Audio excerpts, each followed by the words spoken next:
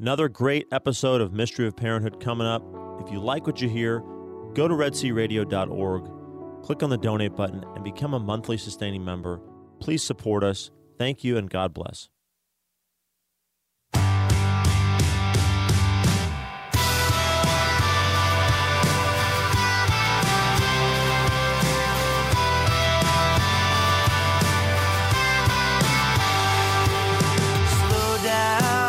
All right.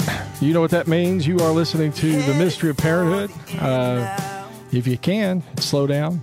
Just make sure check your surroundings before you do so. but anyway, we are here. And all right. So we'll start as we always do with Stephanie and our prayer. In the name of the Father, and the Son, and the Holy Spirit. Amen. Lord God, from you, every family in heaven and on earth takes its name. Father, you are love and life. Through your Son, Jesus Christ, born of woman, and through the Holy Spirit, the fountain of divine charity, grant that every family on earth may become for each successive generation a true shrine of life and love. Grant that your grace may guide the thoughts and actions of husbands and wives for the good of their families and of all the families in the world. And grant that the young may find in the family solid support for their human dignity and for their growth in truth and love.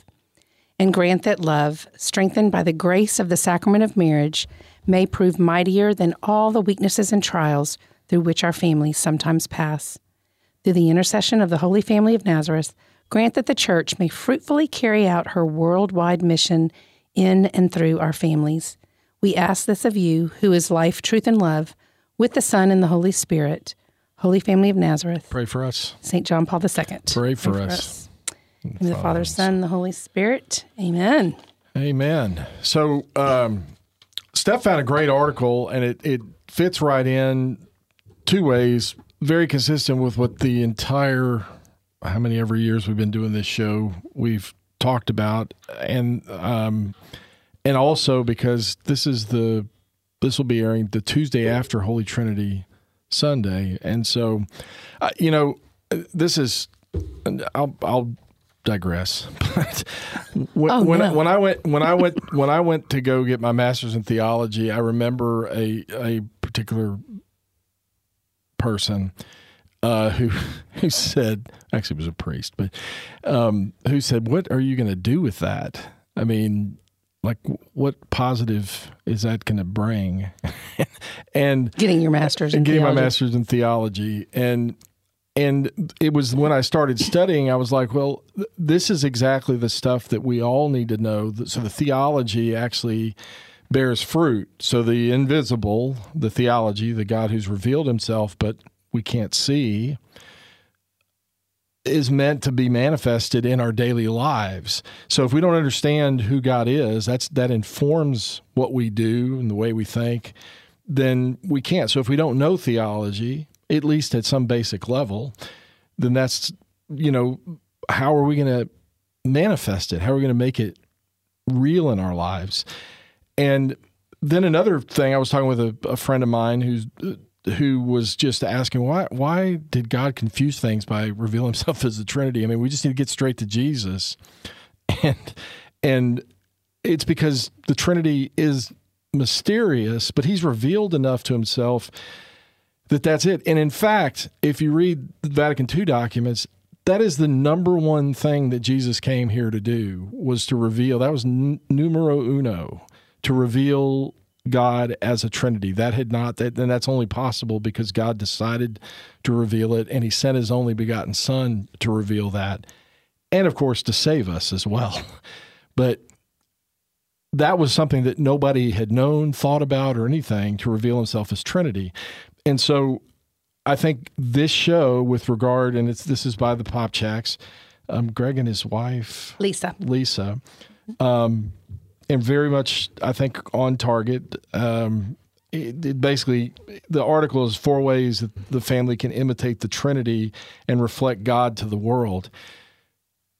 I'm going to say it, and you're going to get tired of hearing it, but a sacrament is a visible sign, an outward sign of an invisible reality instituted by Christ to confer grace. Marriage is a sacrament. Therefore, it's an outward sign of an invisible reality. That invisible reality, among other things, is to be an outward sign of the Trinitarian life to this world. And that's what this whole article is about. How do we do that? So where do you start? You start off with the theology. You start off with what has God revealed about himself, and how does that play itself out in our image and likeness, and how do we become like him? It's something that we cooperate with him on. Really important, because from day one, and they mention this, day one of creation, God says, let us make man in our image. Male and female, he created them. And so image and likeness is something that he shared with us just by the way we're made. But I mean, the image communicates that. It's the sign. But in terms of likeness, we're meant to actually behave like him by the way he's revealed himself. And so that's what this article gets at the crux of. I mean, the crux of the article is, how do we reflect God to this world, which is exactly what the sacrament is meant to do. It's a sign to reflect the invisible reality of God as a Trinity. That's a newsflash maybe for some. And I think it was his very first paragraph, or their very first paragraph, to me was like, oh, I mean, like, you know these things, but I don't know, for some reason, the way that they wrote this about, God wants us to know and love him intimately, but how do you get to know someone you've never seen? Well, maybe you send them a picture. One way is to send them a picture. And they go on to say this is exactly what God does by creating the family. Again, like you said, we all know we're human beings made in his image and likeness of God, but God isn't an individual. He's a Trinity, a communion of persons, the Father, Son, and Holy Spirit. So if you were going to draw a picture of God, it wouldn't be one person. Right. It would be a family. Right. I'm like, oh, wow, that's, I don't know. For some reason, that really... Well, it resonates. I hope it'll resonate with you. But it is a truth of the sacrament of holy matrimony, that we are meant to reflect that, to be a picture, as they say, to this world of that. And I'm going to quote Pope Emeritus Benedict, which I think is a really cool one, his line, which is, the human family is, in a certain sense, the icon of the Trinity because of the love between its members and the fruitfulness of that love. And again, one of the things we know, they don't necessarily talk about it here specifically, is God is love. And that's right out of the Bible. And he is life. And love and life are meant to be united in one. From love produces life, as it's supposed to. And that because that's who God is. And so it's those two things, the love between its members and the fruitfulness of that love. What comes out of, made manifest in that. So anyway, just getting to the Trinity, I mean, again, it's a communion of persons, but it's one God, and that kind of means that we're, as a family, meant to be a unified whole, right? Not just a group of individuals who happen to just kind of live together, but actually have a common mission, a common way of looking at it, and that's founded on the love between the members. And so that gives us kind of an overview of what that's meant to be. The other thing that's important, and this goes to not just the family as a whole, but God's revealed himself as unity in diversity. I mean, so you got a unified whole, but you've got these three persons, the Father, the Son, and the Holy Spirit, who are one God, and each of them are God, but they are one God. And that unity and diversity, we talk so much about nowadays, being diverse. God in and of himself is a proponent of diversity. We've talked about that before from the way, we talk about the way we should look at our children is they are unique and unrepeatable creations of God. They are diverse. So, I don't know about y'all's families, but I can tell you the 6 children we have are as unique as 6 people. In terms of personality, in terms of looks, in terms of what pushes their buttons, what gets them excited, what moves them, and all of those things are the diversity, and that's a good thing. But diversity by itself is not something to be sought to the exclusion of unity. It's meant to be built on and founded in the unity of those people, which is, again, the centrality of that is love itself, to love one another as Jesus has loved us. So anyway, they go on to talk about the 4 ways that we can do that. So, the way our families are called to be the picture of God's face to this world, which no matter what our different missions are, obviously we are hoping that we are bringing God's love and God's face into this world, and it starts in and through our families. Right, and encouraging the unique unrepeatableness of each of our children and of ourselves to become fully united in love and guided by love, but to be fully themselves, not to become like me or like Stephanie or one brother like another brother or a brother like a sister, but to become who they are. And that's really important. And I think there's a line here that's pretty cool. It says, God extends an invitation to the world to join his family through the loving witness of your family. So that's everybody out there listening, is God is inviting Stephanie and I as their families and as married couples with their children to be a witness to the truth about who God is as a Trinity. So anyway, it says, but we're going to go to these 4 things. And the 4 things are to pray together, to love deeply, to love generously, and to love joyfully. And so again, you have to work at these things. You have to have an end in mind. Listen, I'm sure y'all are not any different than us. We have our issues. We're not even close to perfect. And, I've heard people say, well, we hear you. And that's one of the things I do not want anybody out there to understand. We have our own problems. We are all sinners and we struggle, but that does not mean that we shouldn't be trying to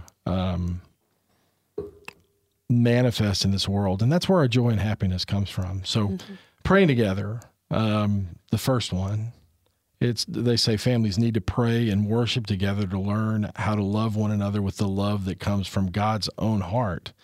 Families that pray and participate in the sacraments together are actively learning to love at the feet of the Master. Praying individually makes us God's children. Praying together makes us God's family, a domestic church. And I think that's really an interesting thing, because that's true of us as a whole, right? We're meant to pray individually. We should have our alone time.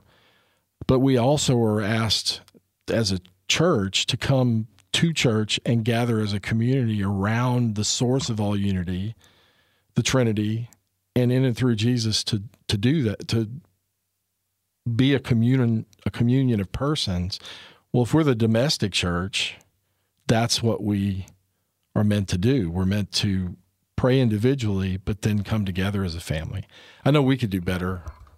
Now it's harder. Well, that's so funny, because I was just thinking how much that has now changed for us, because, we don't, get up with our children and have breakfast before people go off to work or off to school, or, there's no more carpools, no more driving in the car, no more, those days have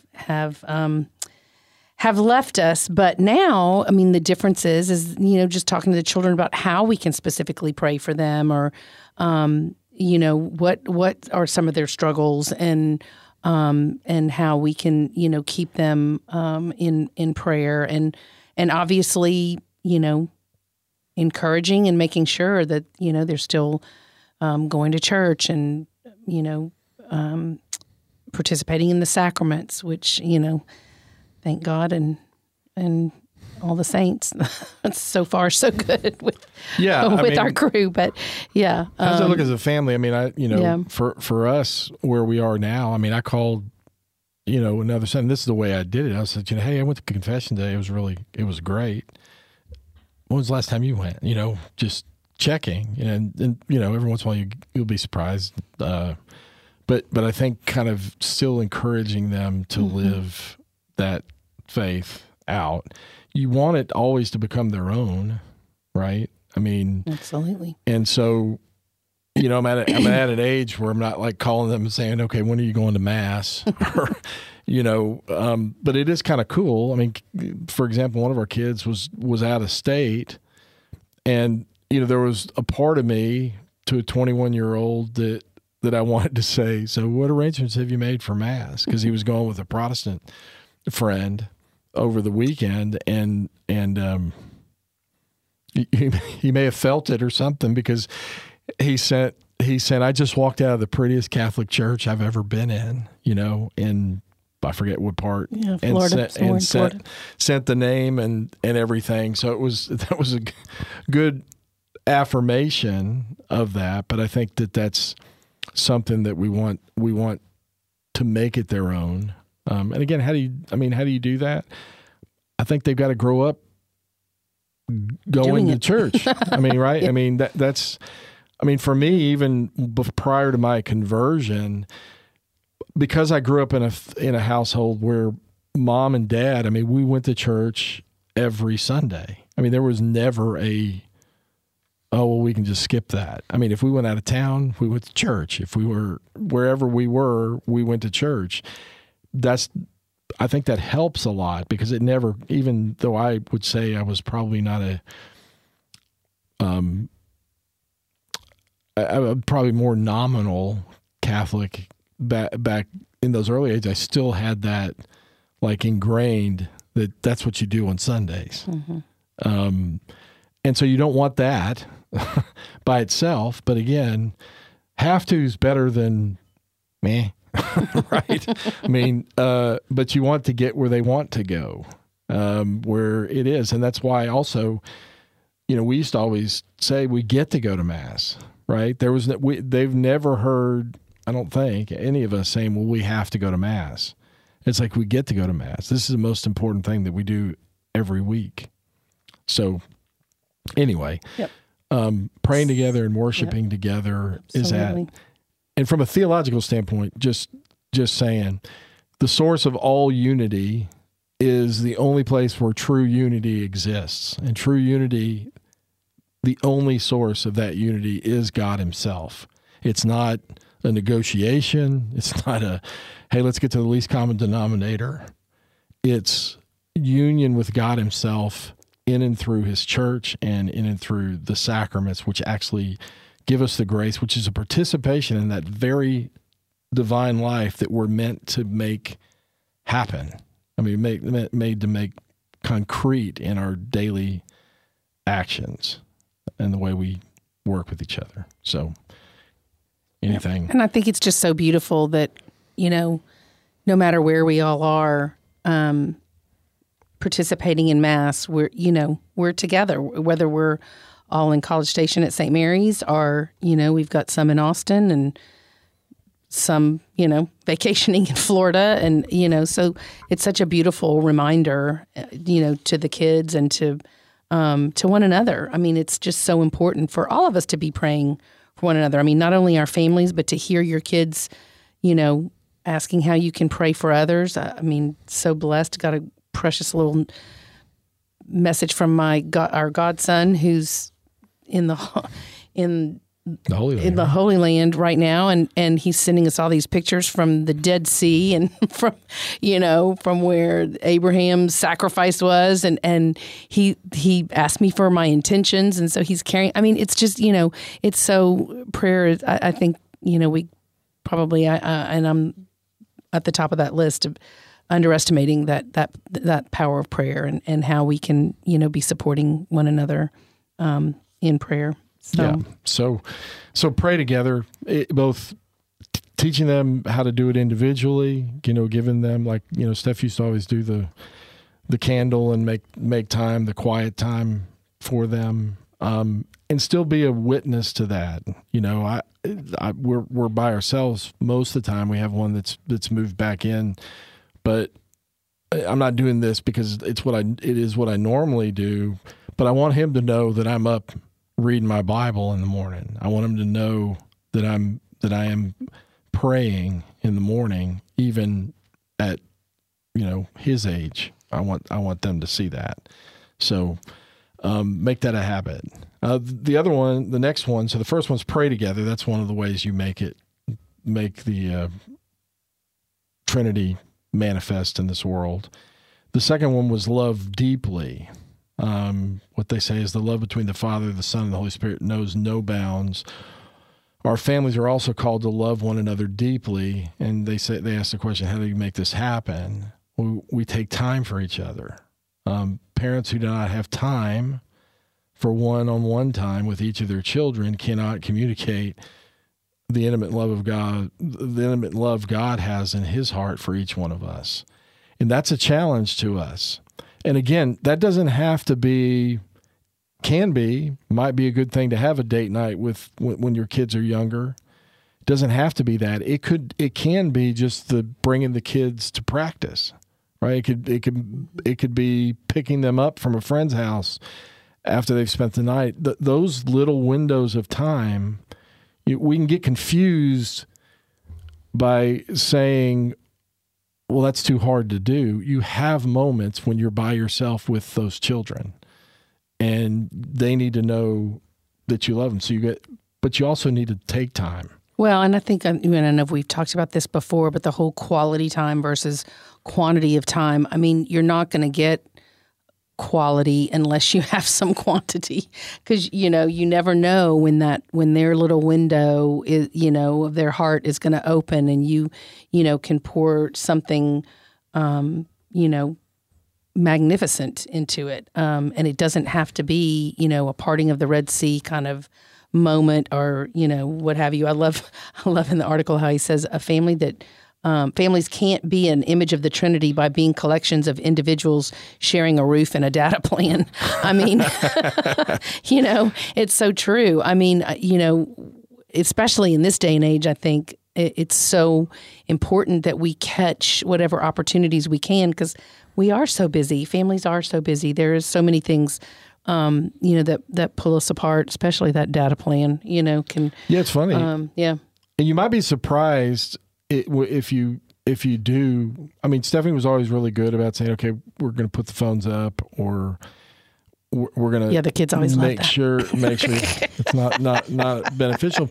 But it was funny. One of our children went on a mission trip where she was completely disconnected from her. I mean, completely disconnected. She couldn't look up anything on Google. She had no access to it for 8 days. Mm-hmm. And what was her comment was, I miss the lack of busyness. I mean, no, I miss. Yeah, the lack of. I miss the fact that we weren't always looking at what's the next thing, or what's on my schedule, or who could I She didn't text. miss that. She did not miss that. Yeah. She missed being in Honduras, where there was not the phone and not the schedule and not all the things that she had to do. That's what she missed. And she's one that probably, if you had taken it away from her, would have had a minor meltdown at the time that it was happening. But the fact that it had been taken away made her realize how much she was on it, how much everything was dictated and how much the stress level of her life was dictated. Well, I've got to be here. I got to do that. This has got to get done. And to just be there. And I think springboarding off of that, when you have a family vacation, to make sure that there is even extra time with the phone not with you. Mm-hmm. And that you make, I mean, we're struggling with it right now about when we, now at our age, with the kids as old as they are, trying to tell them, look, we need some time just as a family, no friends. We need some time just as a family to just kind of be together. Maybe with not even anything to do, to just be around each other. Because as Stephanie said, it's quantity of time leads to the possibility of quality time, I think. You can't manufacture quality time, I don't think. Well, it's very hard. But if you're around each other and you have fewer distractions and fewer things planned and you're just kind of together, the conversations that come up, because the little bit of time we had that one time, that maybe the weekend when we were just sitting around sharing stories as we were sitting in the lake house, you know, no phone, no have to be somewhere, already eaten dinner, just being able to tell stories and listen to stories and be around each other is something to be kind of sought, right? Mm-hmm. And you have to do a little bit of planning for that. Yeah. Yeah. And you have to make those hard demands of, you know, of really, and really it's so much the phone, I think. I mean, we've just gotten so dependent on it for information. And I mean, it's not only communicating anymore. It's just, you know, people now have their calendars on it and they're, you know, so it's just, it's really good to be able to, you'd be surprised just making everybody in another room. It's not even, you can't even just say, don't look at it. Sometimes you have to physically put it away.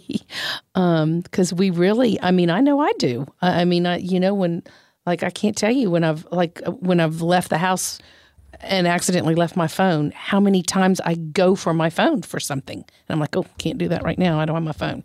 I mean, right. It's like kind of scary. It is. And I think so work with your kids a little bit. I mean, you don't have to like say, oh, I'm going to take it last minute. I mean, you can prepare them. It's like anything else that you do. Hey, listen, guys, you know, we're going on vacation. Let's agree. So prepare for this, you know. So you know the idea is not, okay, everybody put your phone, like they haven't thought about it, haven't talked about it. Here's a bucket. Everybody put your phones in the bucket with no forewarning. I've always found that if you can kind of give your kids a little bit of a heads up on the front end of what's coming and why, that you have a better chance to actually engage them, instead of, if you do that, you might spend the first hour explaining why you're doing it. You probably should have thought about before. I mean, you have the right to do that. You're a parent. You can say, I'm taking it. But in terms of actually making it a positive experience. Hey, we're going on vacation. Let's just, Dad's going to do the same thing. Or even one night a week. Or like one night a week. You know, this is the night, this is our no phone zone night, you know? I mean, you kind of make it a little... Yeah, and then you're going to do something. You're going to play games, or you're going to read a story, or you're going to do whatever. We're just going to allow everybody to talk about what's the best thing that happened to them this week, or something like that. And so I think that in terms of this love deeply, I think they're basing it on time together, just being together. I think I would add love deeply and undistracted. Well, I think it's hard to love deeply if you're distracted. Listen, I'm the first, Stephanie's been really good with me years ago when I particularly worked for myself, but even I'm pretty tempted when we do go away. I've now gotten to where I can tell people that I work with back at the office, look, I'm going to check it in the morning and I'm going to check it in the evening. During the day, I'm going to put it up, because I remember early on when I was working for myself, I mean, my phone was with me everywhere. And it's hard to invest in your wife or your children on a vacation when I've got to respond to this email. Most emails, most texts, with rare exception, are things that could wait 2 or 3 hours. And the only reason you don't wait 2 or 3 hours is you see it there. And so I think it's a good idea to make a commitment. And of course, as parents, we should be the example. So yeah, I enjoy my phone. I got a lot of stuff to do on it, but I'm not going to make an excuse. When I go, I'm going to put the phone up too, so that we can spend time together. Right. So love deeply. Let's see. Number 3. So first one, pray together. Second, love deeply. Number 3 is to love generously. This is quoting them. The purer a love is, the more it longs to be shared. God creates because he loves. Work to make your family a deeply loving place, and consider the many ways you might be able to share that love. There are many ways to share the love you experience in your family. Welcome that next child through birth or adoption. Support other families in loving each other better through small acts of kindness. Host a family for dinner. Be the peaceful, joyful, welcoming home where your kids' friends love to hang out. I mean, those are all things that we've tried to do. There is nothing more exciting than when my kids say, I've got friends coming in at this age, friends coming in, I want to introduce them to you. You know, they're not running from us. They're not like, oh, heck no, you don't want to meet mom and dad, you know. And so I think that comes with making time. So how do you love generously? I mean, I can think of a few things, Steph, maybe you can too. But loving generously means you have to actively say, okay, I've got something on my mind, something I'm working on, and a child comes to me with a question or a comment, and think about, how do I build the reputation, the character, to where they know if they need me, they're going to get me. Right? I mean, if they need me, they're going to get me. So even when I'm at work, most of the time, if they call and I can do it, I will pick it up and say, hey, just want to make sure everything's okay. Are you okay? Is this just a call? Because I'm in the middle of something, but if you need me right now, I can stop. So that they hear my voice saying that. And 9 times out of 10, it's, sure, Dad, just call me back whenever. Well, guess what? You need to make yourself a note so that you call them back, so that you're known as somebody who says, can we talk later, that you're actually going to do it. But that's a conscious decision. And you kind of got to, in the beginning, in your mind, say, well, what does it mean for me to communicate God's love to my child, other than I'm going to make myself available, just as God makes himself available to me in whatever moment they're in. If they're calling me, they have some reason they're calling me. Same with you, right, Steph? Mm-hmm. Yep. And so if being generous doesn't mean like lots of time necessarily. It can be generous enough to say, well, my daughter's calling me, I'm going to take the phone call. Now, sometimes I do click I'm in a meeting, but I'll usually say, everything okay?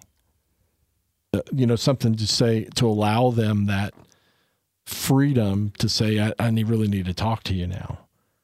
Yeah. But that's a conscious decision. And I think that happens, so much more, especially when you have little ones or, they're under your roof. Just that gift of self when you've got your agenda. And boy, I really struggled with that one.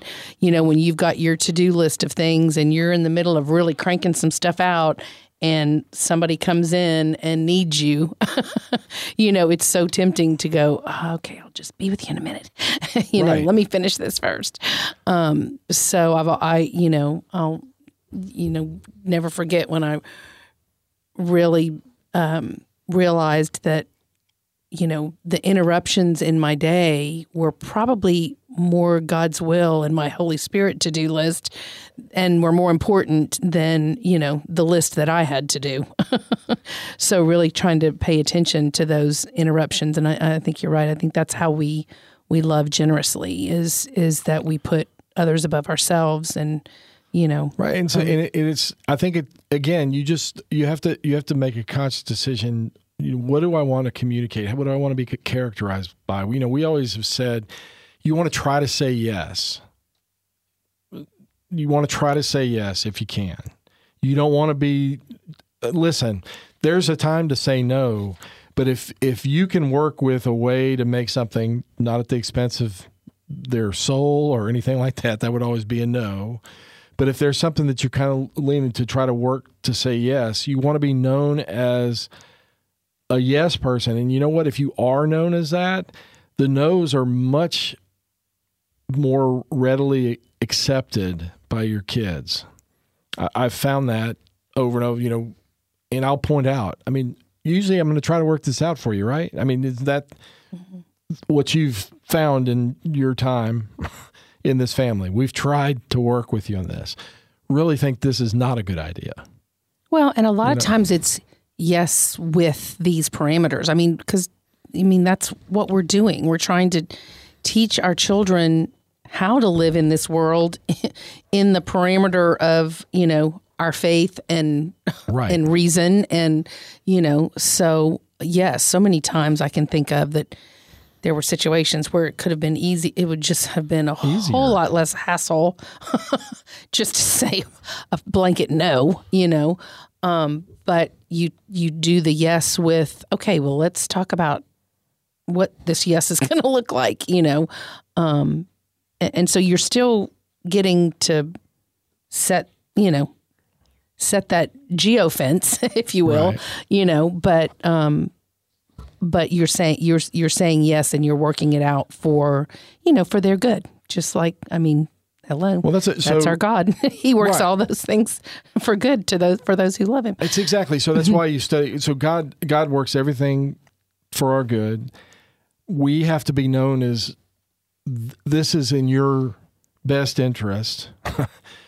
And again, if everything is no, it's in your best interest, then they're going to rebel against that.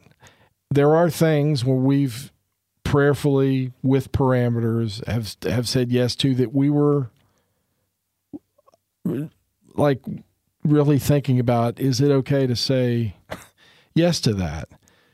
But if you start with, we're going to try to say yes, and they know that you're the type of person who's going to try to say yes, then the no. Heck, I worked for a guy. I worked for a guy, and I used to always say, every time he said no, I accepted it so readily because I know he was trying to work it out for me. He wanted it to work for me. And I think that's just human nature. If we know the person's thinking about our best interests, then a no, even if we don't like it, is much more readily accepted. At least that's been my experience, because I've worked for other places where every question, the answer was no. And then at that point, you get a little bit like, wait a second. Come on, I'm not an idiot. You want to make sure that they do it. And one of the other things I think on stuff like that, in terms of loving generously, it is the fact that it's a little harder, so you got to give a little bit more time to it, because the easy answer may be no. Parent intensive. Maybe no. Dadgum, I lost the thought trying to qualify it. Man, that's happening a lot these days. A lot. But for them to be able to, we've talked about this before, to allow them the opportunity to make the argument, if we start with a no, can you give us some additional information that might make us feel more comfortable with what's going on? And again, that does a couple things. One, we want to work with you. Number two, we respect your reason and logic and ability to kind of think through things. I can express, these are my concerns. This is why it's a problem. Now, can you give me some feedback on additional information that might be helpful in maybe, possibly us changing our mind. But again, what does that take? That's being generous. You don't have to be generous, but if you're going to be like God, you can listen to them, and it communicates, I respect you, I think highly of you, and I still have to be a parent and maybe set some limits that you may not like, but I'm going to explain those limits, and if you can give me some answers back, right? I mean, and there have been times when they've said that, still not good argument, but not good enough, But again, if they make a good argument, we should always lean towards, okay, I'll say yes to this, but it's putting it back in them. That's the kind of the culture I think that we need to do, because I think God works that way. Well, and plus you're making them thinkers. I mean, hopefully, working through that process kind of helps to make them thinkers and to really look at, from different angles what they're wanting to do, and the pros and cons and the good and bad, And we've always said, there's no way if you just give them a no without an explanation, which is fine, okay? But it's always better, because what you're trying to do is get them to begin to think like you, and the only way they can, hopefully on the good stuff, right? Not everything, but to get them to think like you. Well, how do you do that? You have to give them, here's my thought process. This is what I'm concerned about. This is why I'm concerned about it. And share that with them, and then allow them to respond so that it can become something that they're at least familiar. Because if it's always no with no explanation, obey me because I'm your dad or I'm your mom, they're not learning anything. I mean, they're not. To love generously means you're going to explain it. Don't always have to explain it. I just don't get me wrong. All right. There is time to say no because I said so. I'm just saying you should not be characterized by no because I said so. Mm-hmm. But I do love the other part of his point in opening up your home. Oh, yes. To those, I guess, having so many children and having so many children's friends, it's just amazed me. I guess we all know that the family is under attack, and there's so many children who have lived in situations that are less than wonderful. And so to really open up and be that light and be that example to kids that it is possible in today's world to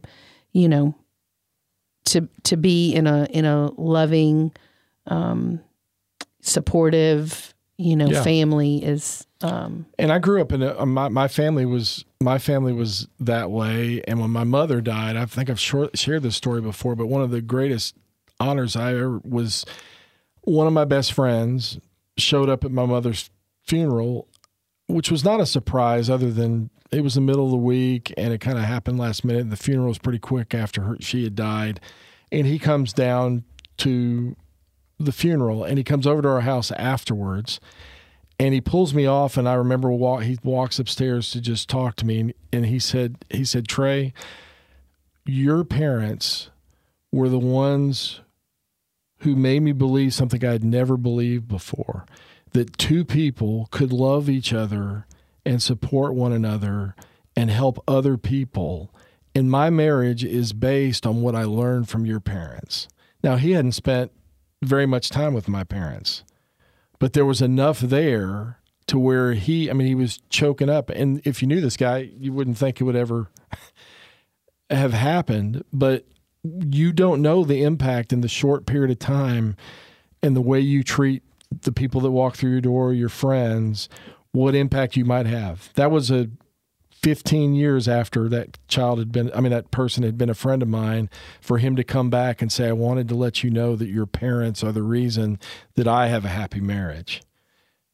That's pretty daunting.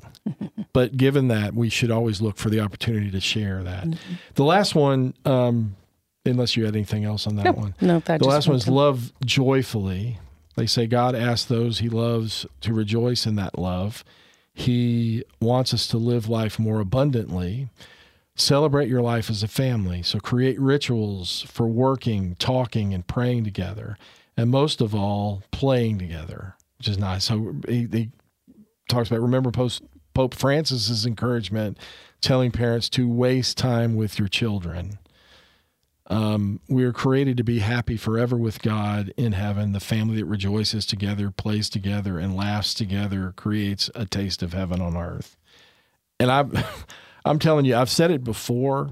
People have asked, like, where you are, where does your joy come from? There is nothing that brings me more joy than to have my family together and them share stories and laugh with one another, tease one another, make fun of each other in a healthy way, tell old stories, share their senses of humor. I can just sit back and not even be part of that, and joy comes out in that. Is that? Oh, absolutely. Yeah. It's just, well, and just, even, of course, that's our situation now, but, just growing up to, just to take time to laugh. Again, you kind of go back to that, making time, the quantity of time, because that's where those memories, and that joy starts. Right. It's fostered and initiated and created, by taking time. And I really, I encourage, I remember after having number 3, how I really assessed, oh my gosh, we're like I'm a stay-at-home mom that's never home. We were running and gunning all the time. And so I really evaluated, and it was so hard to knock some things off of our schedule. I was really shocked at how hard it was, because everything we were doing was good things, right? Moms groups and kinder music and, all these different things. But once I knocked off, I think it was like 3 or 4 things, the peace that we had in our house, and with peace comes joy. If you're trying to, run this hectic schedule, you don't have peace and joy. Right. And so, I think, one of the things that struck me to live joyfully is to find peace in your homes, to protect family time. Our family time is so valuable, and it goes by so quickly. Like, I cannot believe all of our kids are grown. Our babies are 21. Where did that time? It went so fast. Seriously, it goes so fast. It really did. And I know Steph was always really good, because, you can get busy, but at making sure that we at least sat down, even when things got busy, so that we could all kind of share what was going on at a minimum. The get on the same page people, or the gospel hour. Get on the same. Our gospel meetings on Sunday, when everybody was home, are getting on the same page to live. so we could spend some time together. Phones weren't allowed, other than for schedules, and we had to be engaged and listen to what was going on. And that was practical, but what I usually found out, it wasn't just practical. Something else would come up, or we would do it, but it would be a practical reason. Like, we all need to know where we're going, who needs a car, what's happening when we're doing it, and to get in the habit of making that time, or having a family night. Like, when they were really busy, like in high school and even middle school, we would say, okay, we're going to have dinner together, and figure out a date that there wasn't a practice or there wasn't whatever. And we were that was going to be us alone as a family eating a dinner. Yeah. So I think, I think definitely early on, it was me, the mom, not scheduling my children for too many things. And then later, when the kids were older, it was us meeting and communicating about all of our needs and where we were going to be, so we could in other words, you don't let your schedule control you, you control your schedule, because that's where you find the time to plug in and pray together and love deeply and love generously and love joyfully is making that time and being together as a family, not, again, as he says, individuals under the same roof with the same data plan. Right. And so anyway, I think it's very important that we are purposeful in these things. I mean, those are 4 things: pray together, love generously, love joyfully, and love deeply. Mm-hmm. Yes. And it was if you're just joining us at the end here, it was an article by Lisa and Greg Popchak. Our Sunday Visitor, right? Yeah. Yeah, OSV, it sure was. And so I don't have a memory verse today. I actually have a memory quote, and it was very hard to pick this. I found 10 great quotes from St. Teresa of Calcutta on the family, but I thought this one I had to hone into one, so I picked one, and this quote by St. Teresa is, "If you want to bring happiness to the whole world, go home and love your family." Wow. Okay. Yeah. And I thought, that's a great way. That's a great way to tie up our whole little package of how to manifest, how can your family manifest? Well, this world where everything's kind of going crazy, and we think, well, what can we do to change anything? There's so many bad things. There's something you can do. Mm-hmm. Go home and love your family. Make a conscious commitment to how do we pray together? How are we going to love more deeply, more generously, and more joyfully? So, Anyway, that means the end. So remember, only God can help you take the mystery out of parenthood. Pray, parent with a purpose, and prepare for God to amaze you. And He always will. Always will. Pray for us. We'll be praying for you. God bless you guys. Bye.